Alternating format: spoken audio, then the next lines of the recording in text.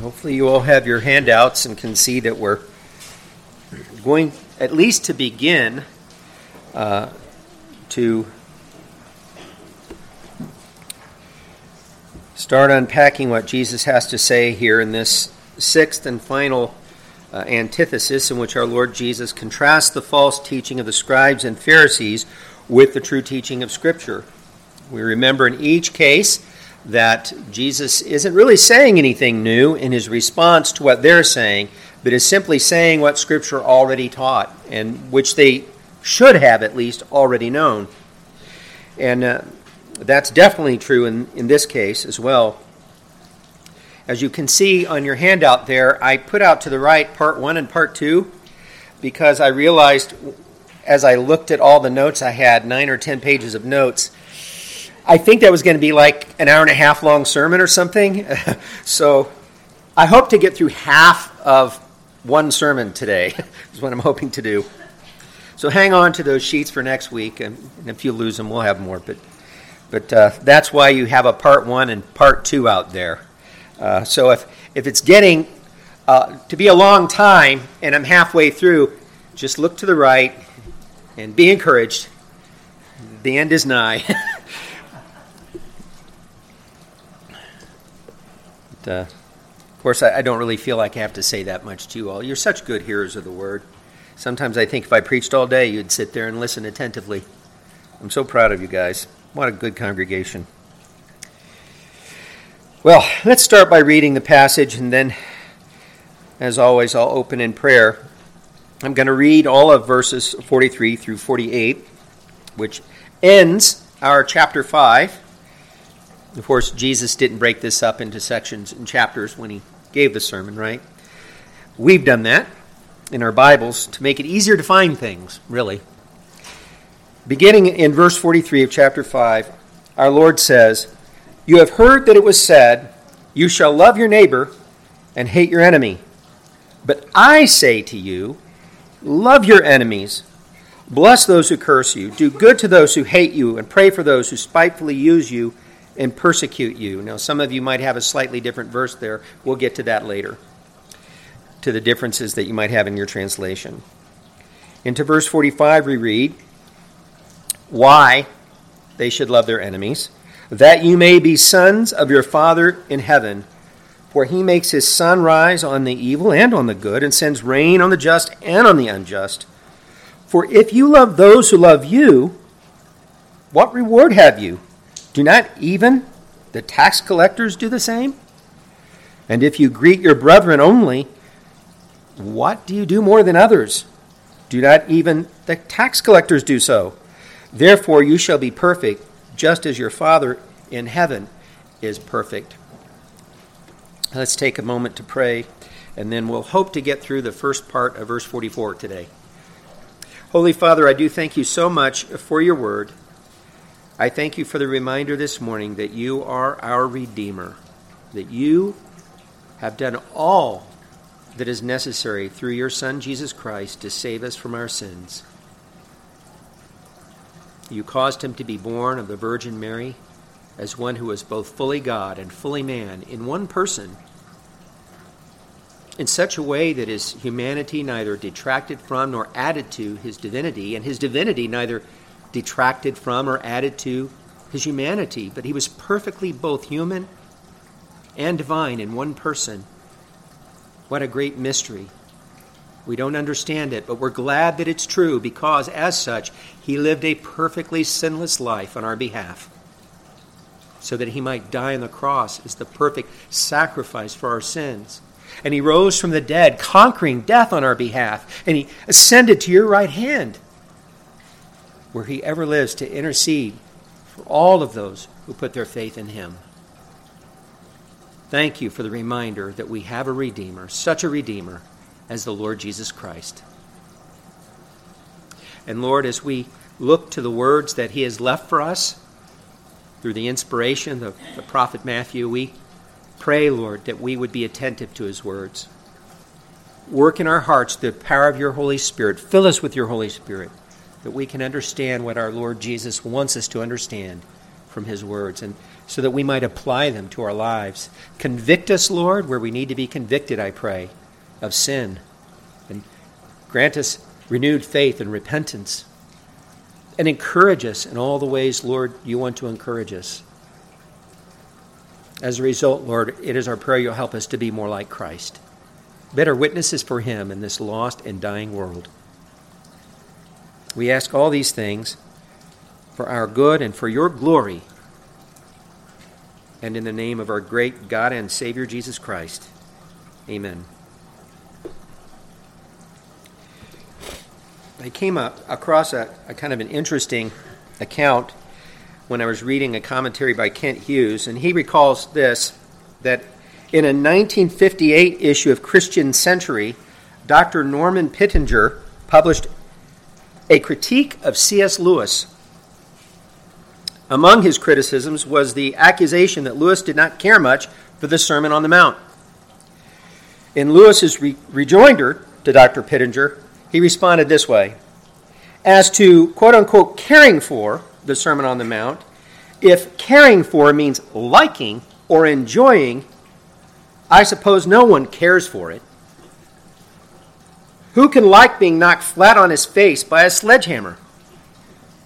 I can hardly imagine a more deadly spiritual condition than that of a man who can read that passage with tranquil pleasure. Now, I disagree pretty strongly with Lewis's not caring much for the Sermon on the Mount, because the things that cause him not to care much for it, as he puts it, make me care for it even more.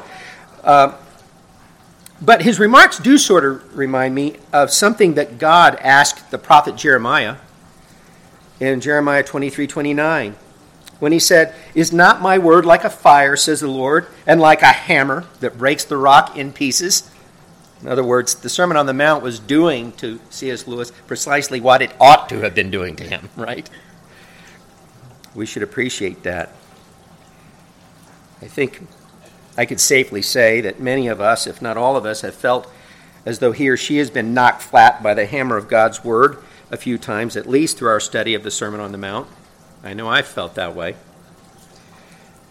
Perhaps Jesus' exposing of the hypocrisy of the scribes and Pharisees has maybe left some of us feeling a bit exposed as well. If so, then all I can say is get ready for one of the hardest hits of that hammer today.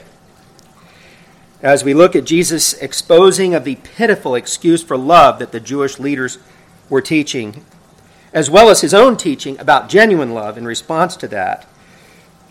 And in handling the passage, I've just kind of outlined it already. We'll examine first the false teaching of the Jewish leaders, and then we'll turn our attention to the true teaching of Jesus, and we'll at least get into the beginning of that, hopefully, the true teaching of Jesus of this week. First of all, we look to the false teaching of the Jewish leaders, and it becomes apparent, just as it has with these other 5 contrasts that Jesus has made in the previous context, that Jesus has a problem with their teaching and seeks to correct it, and therefore it is false teaching. He writes this: "You have heard that it was said," and throughout these antitheses, these contrasts of Jesus, this refers to, in the context, the teaching of the scribes and Pharisees, right? And we're called to have a righteousness that exceeds the righteousness of the scribes and Pharisees. And then we get these 6 examples of what Jesus is talking about. So when he says, "You have heard that it was said," he's reminding people of the teaching they were getting from the scribes and Pharisees in his days. This was typical of what they would have heard, in other words. Then here's the way it was apparently typically put to them: "You shall love your neighbor and hate your enemy." He's expecting that they would have heard that fairly frequently, commonly. Now, notice in the way Jesus recounts their teaching that the scribes and Pharisees had drawn a very distinct line between those considered to be one's neighbors and those considered to be one's enemies. Otherwise, how could you love your neighbor and hate your enemy? They divided everybody up into 2 camps. You're supposed to love one and hate the other. Enemies are the ones you're supposed to hate. The following quote from an ancient Jewish source should help to further clarify the perspective of the Jewish leaders in Jesus' day. Here's something that is in some ancient Jewish writings. If a Jew sees that a Gentile has fallen into the sea, let him by no means lift him out. Of course, it is written, do not rise up against your neighbor's life, but this man is not your neighbor. So if you see a Gentile drowning, let him drown. See, you're supposed to love your neighbor and hate your enemies, and apparently Gentiles were, anybody who wasn't Jewish was basically considered an enemy in that teaching. So one way that the scribes and Pharisees sought to make the scriptural teaching to love one's neighbor easier to follow, remember this is what they've been doing in all their false teaching. They've minimized the demands of the law to make it easier to follow, or at least to look like you followed it, right? Easier to fool other people into thinking you followed it in the way they state it. And that's what they're doing here. They're seeking to make the scriptural teaching to love one's neighbor easier to follow. And the way they did it was to drastically limit who was considered to be a neighbor in the first place. If I can make most of the world my enemies, that makes loving other people a lot easier. I've restricted the list of people I have to love to a pretty small group then. The people it's easier to love, that group. We'll see that Jesus will have none of that.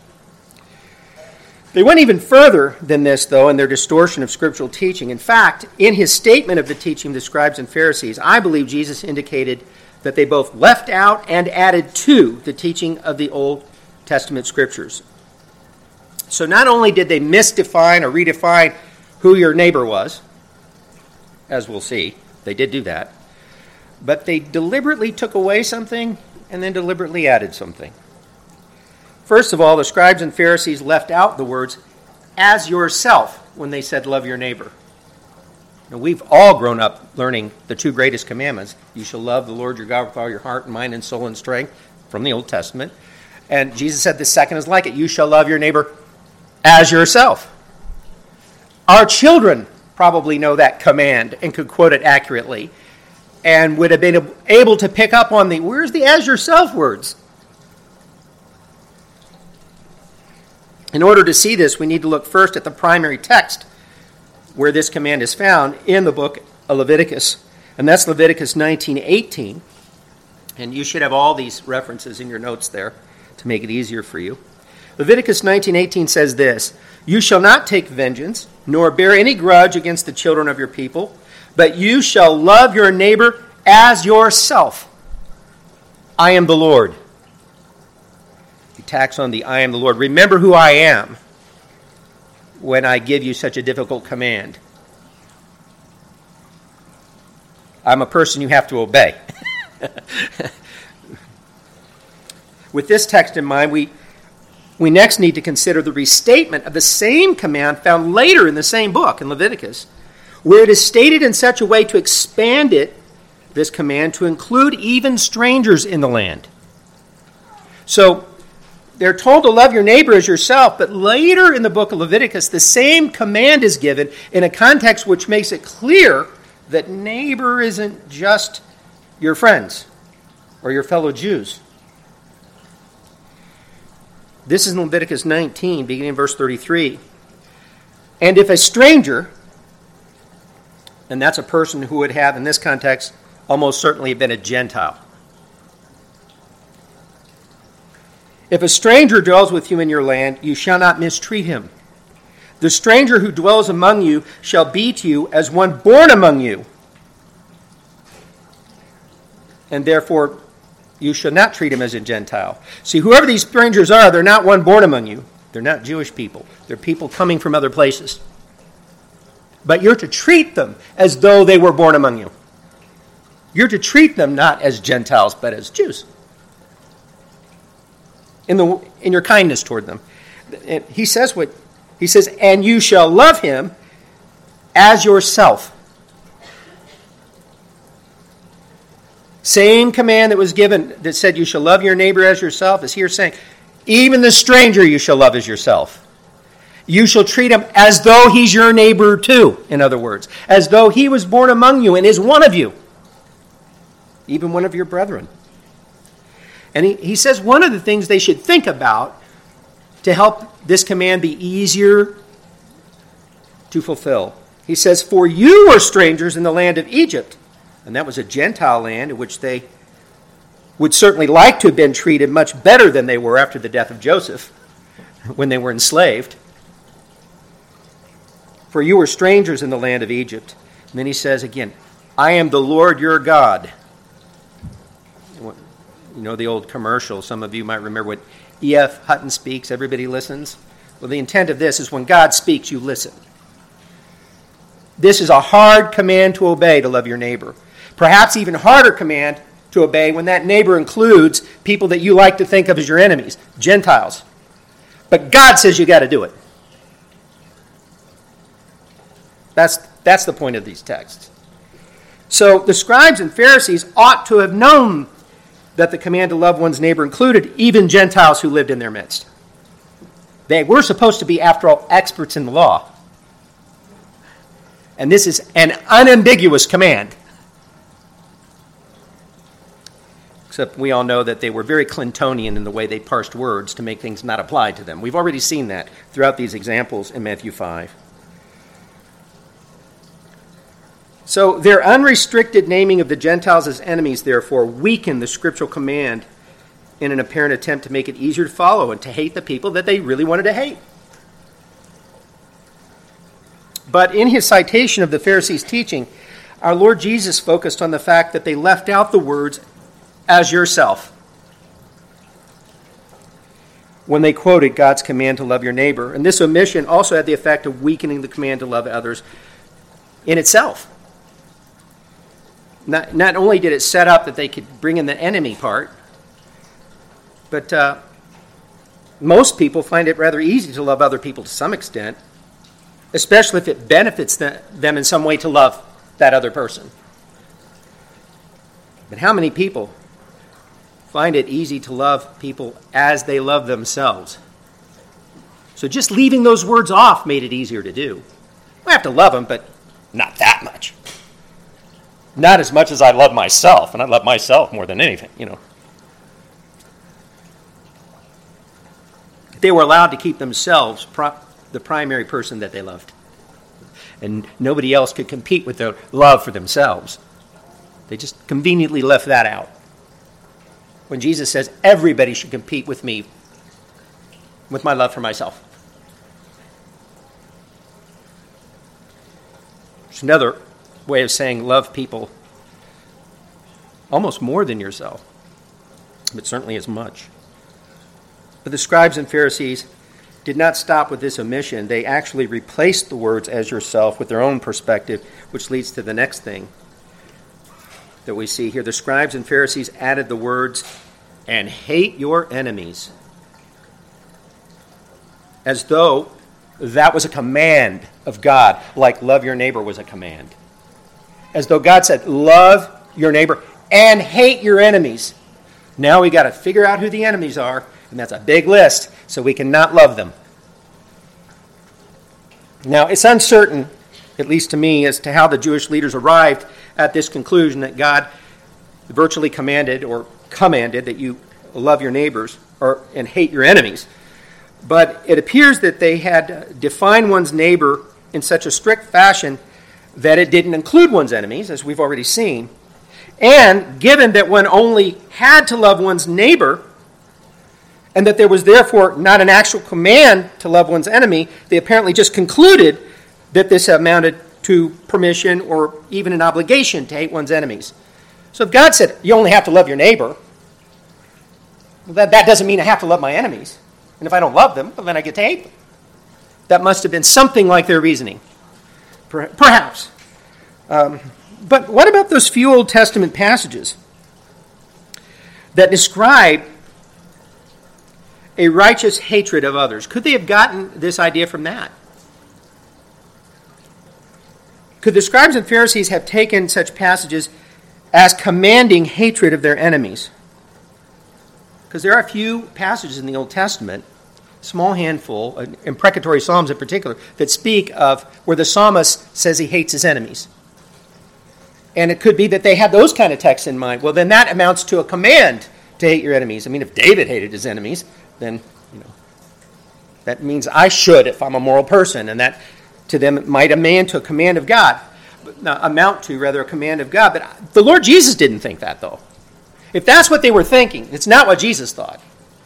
Clearly in this passage, Jesus didn't think an imprecatory psalm such as one of those they could have had in mind amounted to a command to love your enemies. Because Jesus is disagreeing with them here in this passage about that. Now, to give you an example of what I mean, a passage that might have been one of their reasons for thinking they ought to hate their enemies, I'll just look at Psalm 139, 19 through 22. There are a number of psalms we could look at that are very similar to this. And in some of those psalms, the psalmist actually says he's tried to love his enemies and they've just rebuffed that love over and over and over again and their hatred for God, and therefore he hates them, right? So he tries to love his enemies while at the same time he finds that he hates them, and he's wrestling with that, right? Here's what Psalm 139, 19 through 22 says. Oh, that you would slay the wicked, O God. Depart from me, therefore, you bloodthirsty men. For they speak against you, he's speaking to God here, for they speak against you, God, wickedly. Your enemies take your name in vain. Do I not hate them, O Lord, who hate you? And do I not loathe those who rise up against you? I hate them with perfect hatred. I count them my enemies. Notice that David was not speaking here of his personal enemies. He wasn't talking about Saul who tried to kill him, right? Or someone like that. He was speaking of the enemies of God. And of those who hate God and all that he stands for. In fact, he even prays that God will rid the earth of such men, that he'll slay the wicked.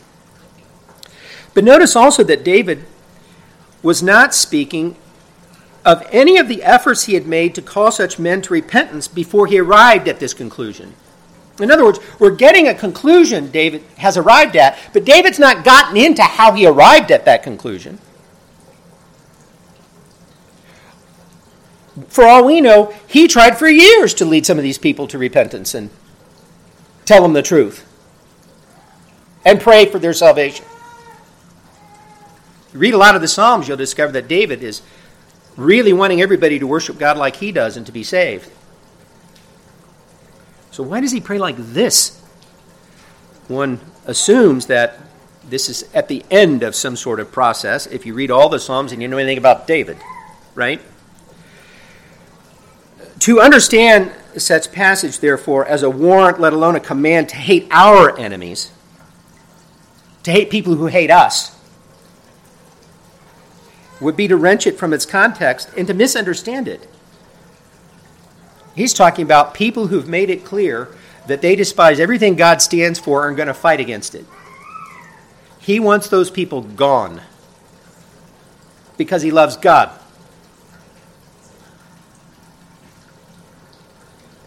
And that's very different from just having people that hate you and you wanting them dead.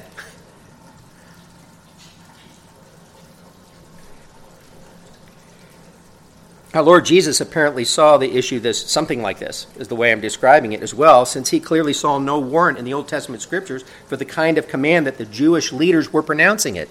In fact, he's going to say the opposite. And the Old Testament teaches the opposite, that we're supposed to love our enemies. God's enemies, in certain contexts, may be a different thing. At any rate, a general command to hate one's enemies isn't found in the Old Testament. And regardless of how the Jewish teachers may have drawn the conclusion that they drew, that there's a virtual, at least, command in the Old Testament scriptures, which are the scriptures they had, to hate your enemies, Jesus didn't think so because he confronts that notion head on. So I may not be understanding Psalm 139 correctly, But it is certainly in keeping with Jesus' perspective to understand it that way, as we'll see when we begin to look now at the true teaching of Jesus in Matthew 5:44.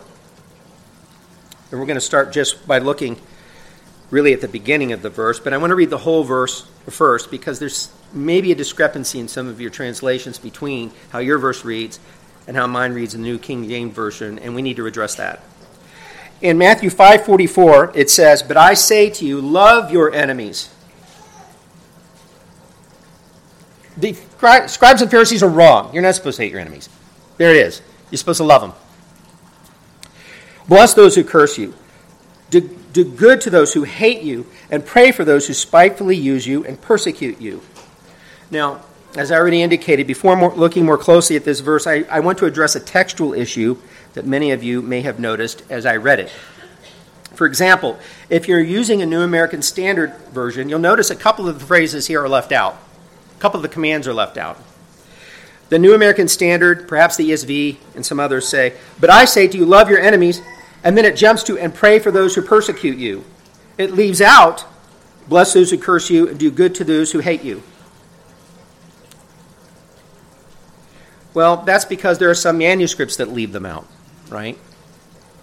And the New American Standard follows those manuscripts that leave out, "Bless those who curse you, and do good rather to those who hate you." Both of those statements are included in the majority of manuscripts, and I believe they should have been left in my opinion. But here's the thing. If those aren't in your text, you haven't lost any of the teaching of Jesus. And here's why. Because there's a parallel passage in which Jesus gives this similar command, and he includes these phrases. And that's in Luke chapter 6, verses 27 and 28, which says this. Luke 6, 27 and 28 says, "But I say to you who hear, love your enemies." It has the same phrases, but in reverse order, as in the New King James of Matthew 5:44. "Love your enemies, do good to those who hate you, and bless those who curse you." It flips them around, but they're both there. And then it says, "And pray for those who spitefully use you." And so what I'm saying to you is this. If you've got a New King James Version, they haven't added to the teaching of Jesus something that really wasn't there. It was clearly there in a parallel teaching. When he gave the same kind of teaching, he said those very things. And if you've got a New American Standard, it hasn't robbed you of Jesus' teaching, because if you go over and read it in Luke, it's still there. I just think it should be in both places myself. So I just wanted to handle that. And also to let you know, because I think it should be in both places, in our examination of the teaching of Jesus, we're going to follow the New King James reading. And we're going to handle each of these four things. We're going to see that Jesus tells us what the Old Testament really says. That's the way I'm putting it. And then he gives examples of his teaching in action, which we probably won't get to till next week. That he stresses the importance of being like our Heavenly Father, and then he also stresses the importance then of not being like the heathen. And I'm glad he likes this sermon, is all I can say. I love it. I love having children in our service. Don't you? So don't feel bad on our account. It doesn't disturb me. I just want you all to know that. I think it's wonderful that we have children in the service. This is where they begin to learn to sit in services from the time they're infants and to hear the Word of God.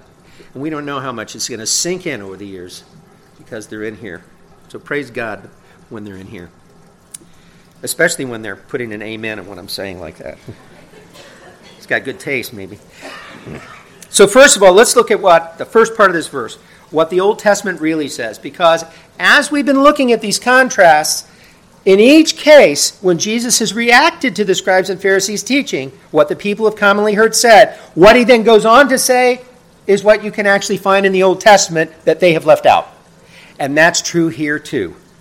When he says, "But I say to you, love your enemies."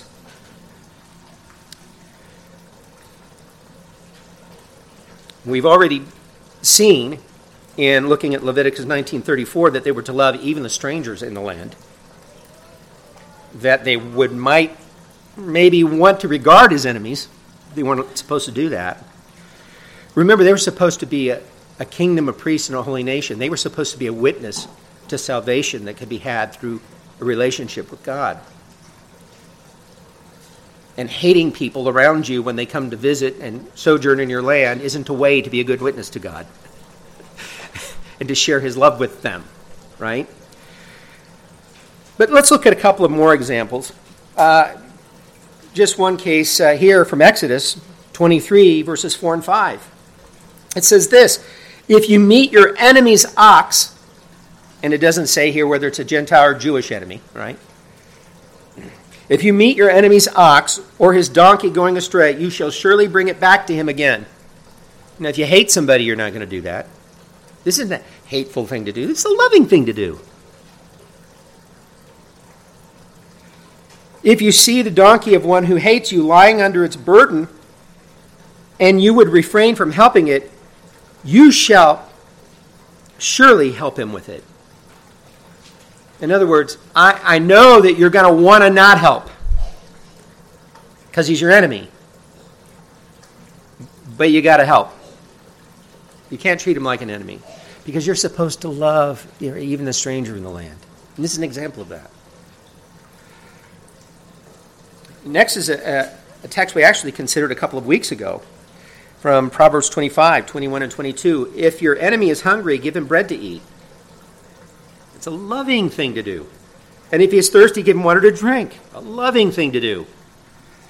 For so you will heap coals of fire on his head, and the Lord will reward you. And when we thought about that passage a couple of weeks ago, that's a good thing to heap in the passage, to heap coals of fire on their head. Apparently, you're supposed to, through your loving action toward your enemy, cause that person to have maybe a guilty conscience, right? And repent. That's the hope, anyway.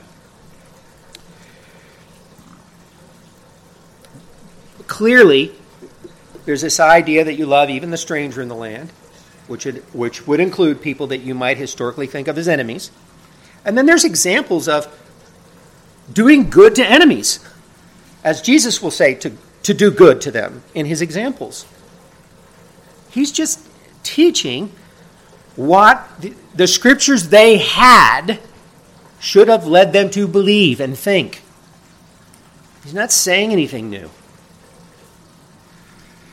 And they should have known that. And they're all the more to be judged for having disregarded it. Too much is given, much is required. That's why Jesus was so hard on the scribes and Pharisees. Read passages like Matthew 23, all the woes against the Pharisees, the hypocrites. But then when you saw him talk to somebody like the woman at the well, how tender he was. Well, too much is given, much is required. People who have the scriptures and are experts, quote unquote, or what those scriptures say, ought to know better. And Jesus doesn't cut them any slack, ever. He's not doing so here.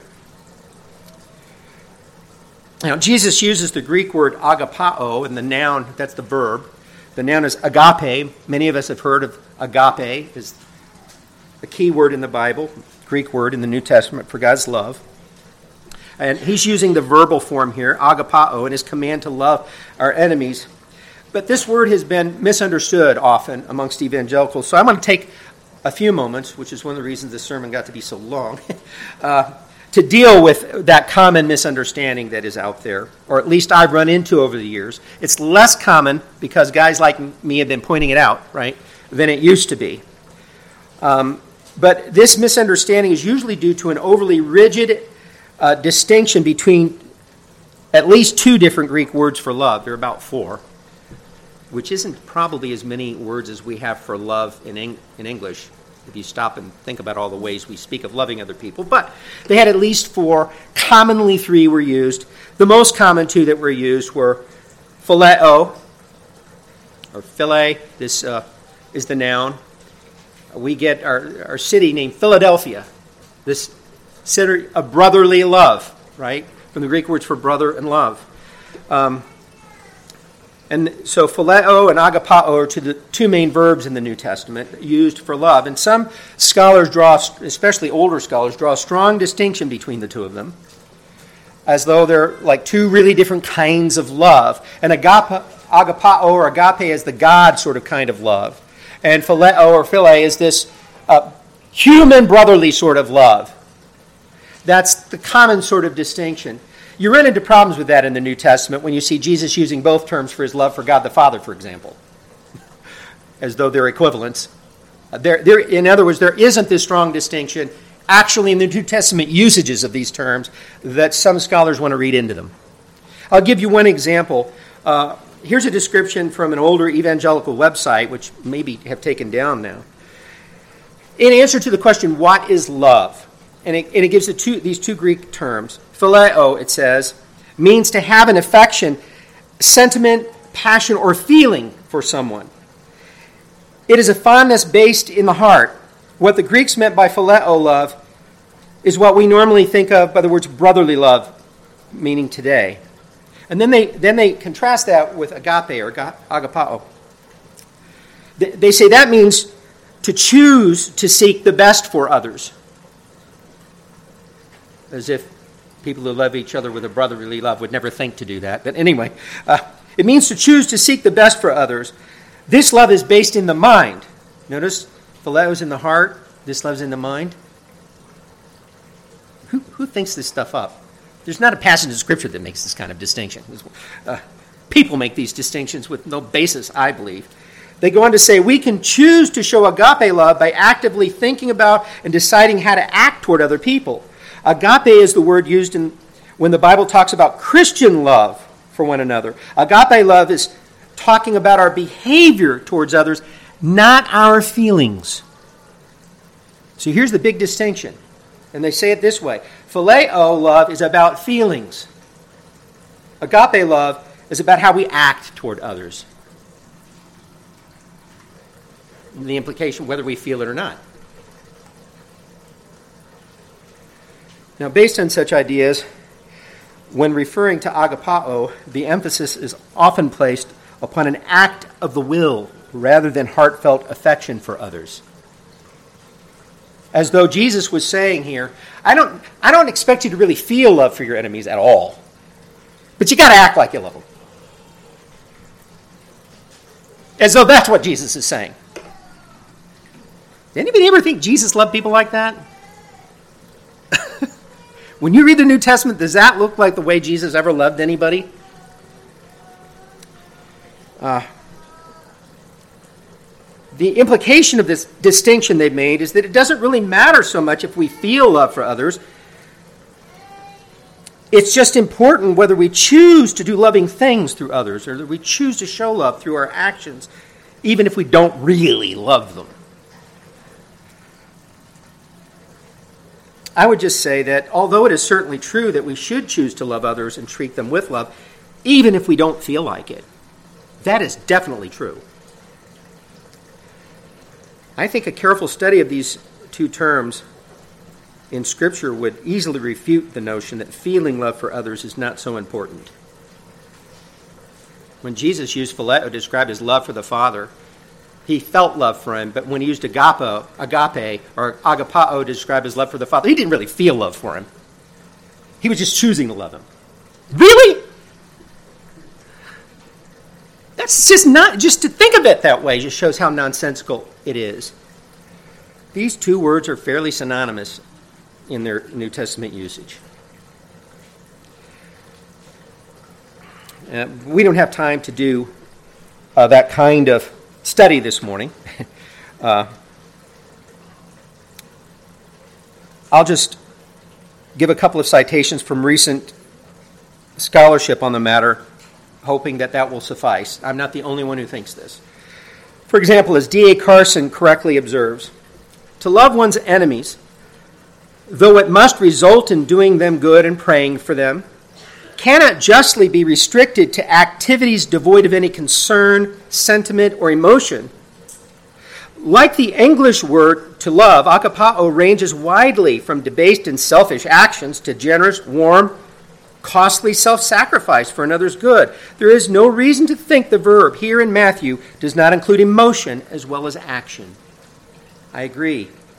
In addition, the Greek-English lexicon of the New Testament and other early Christian literature, that's a mouthful, defines agapao this way: to have a warm regard for and interest in another, to cherish, have affection for, love. And by the way, there's at least 3 ways we speak of love in English. Cherish, have affection for, and also love. And then it also says to practice or express love, to prove one's love, basically through your actions. I would just say this, again, if we struggle to feel love for others as we should, and that's going to be especially true when it comes to people who hate us and that we might regard as our enemies, it's going to be hard to feel loving toward those people.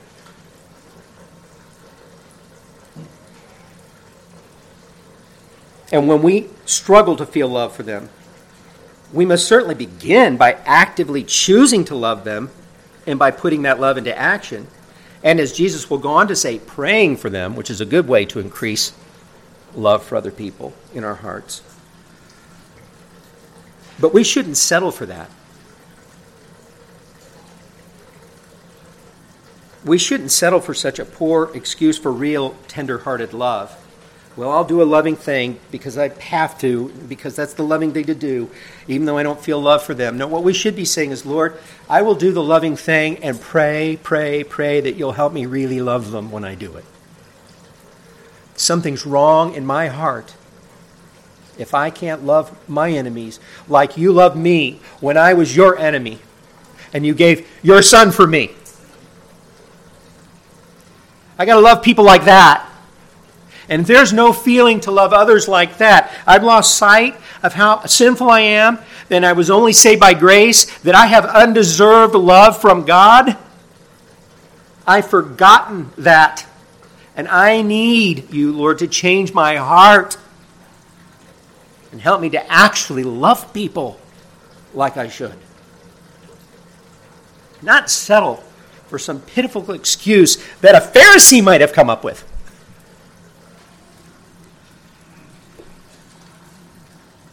I want to have heartfelt love for other people, and I don't want to settle for anything else. Because I want to be like my Heavenly Father. I want to be like Jesus. And I am far short of it.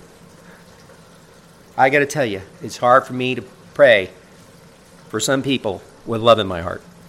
It's much easier to say, slay the wicked, Lord. And maybe there's a time to pray that. Maybe there's a time to pray that. I wasn't going to include this. It's actually in my footnotes. But I'll finish with it because I found it helpful. And I think it's probably the most balanced perspective biblically I might have read thus far. It comes from John Stott. It's rather lengthy, but I think it will do you good as it did me good. We all need teachers, and he was one of mine on this. He writes, "The truth is that evil men should be the object simultaneously of our love and of our hatred, as they are simultaneously the objects of God's, although his hatred is expressed as wrath. To love them is ardently to desire that they will repent and believe and so be saved. To hate them is to desire with equal ardor that, if they stubbornly refuse to repent and believe, they will incur God's judgment.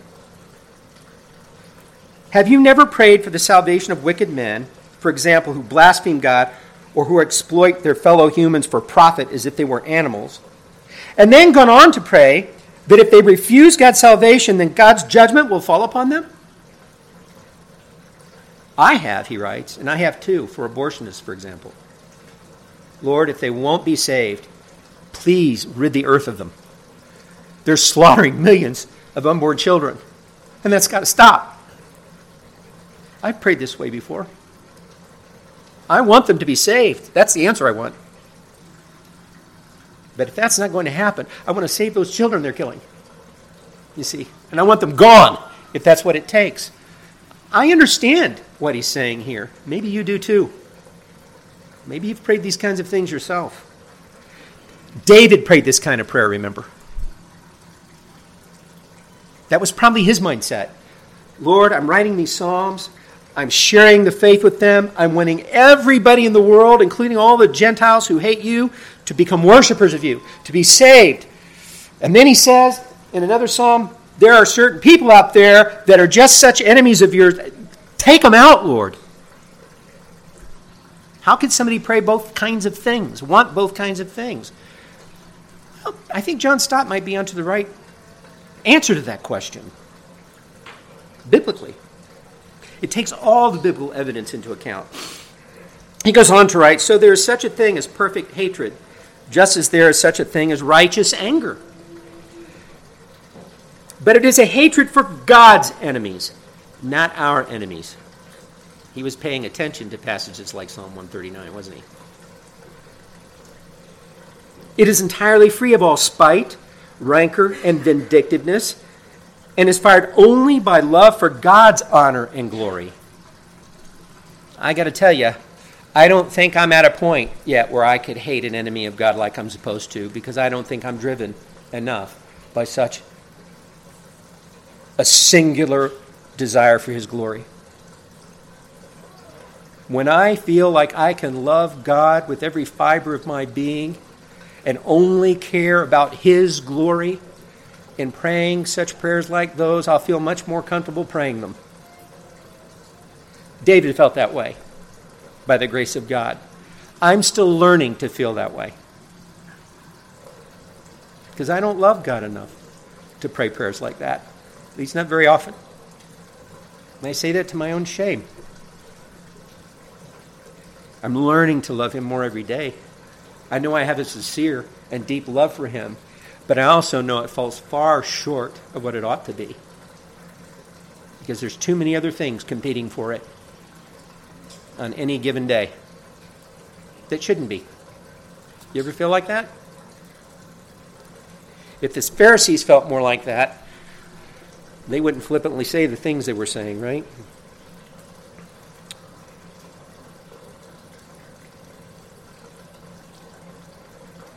I hope this has been helpful to you. I'm going to stop there. We'll get into the rest of this next week. Lord, I do thank you so much for your word. I thank you that you are such a gracious God. I'm reminded of our departed brother Paul saying that he hadn't attained perfection in this life. He hadn't attained ultimate Christian maturity in this life, that he looked to the resurrection as the time that would happen. And he said, as many of us as are mature will have that same mindset, that we never achieve perfect righteousness in this life, and therefore we never achieve a perfect love for you in this life. That will happen when we are glorified. That will happen spiritually when we die and no longer have to battle sin. Lord, we long for that day, and in the meantime, we just keep praying, help us love as you love. Help us to love even our enemies. Help us to really love them from our hearts and to really deeply desire what's best for them, even as they might mistreat us. Help us not to settle for anything less, Lord, I pray. Help us not to be like the scribes and Pharisees, but to have a righteousness that exceeds the righteousness of the scribes and Pharisees. Help us to have a love for you and others that exceeds the pitiful excuse for love that they were willing to accept for both you and others.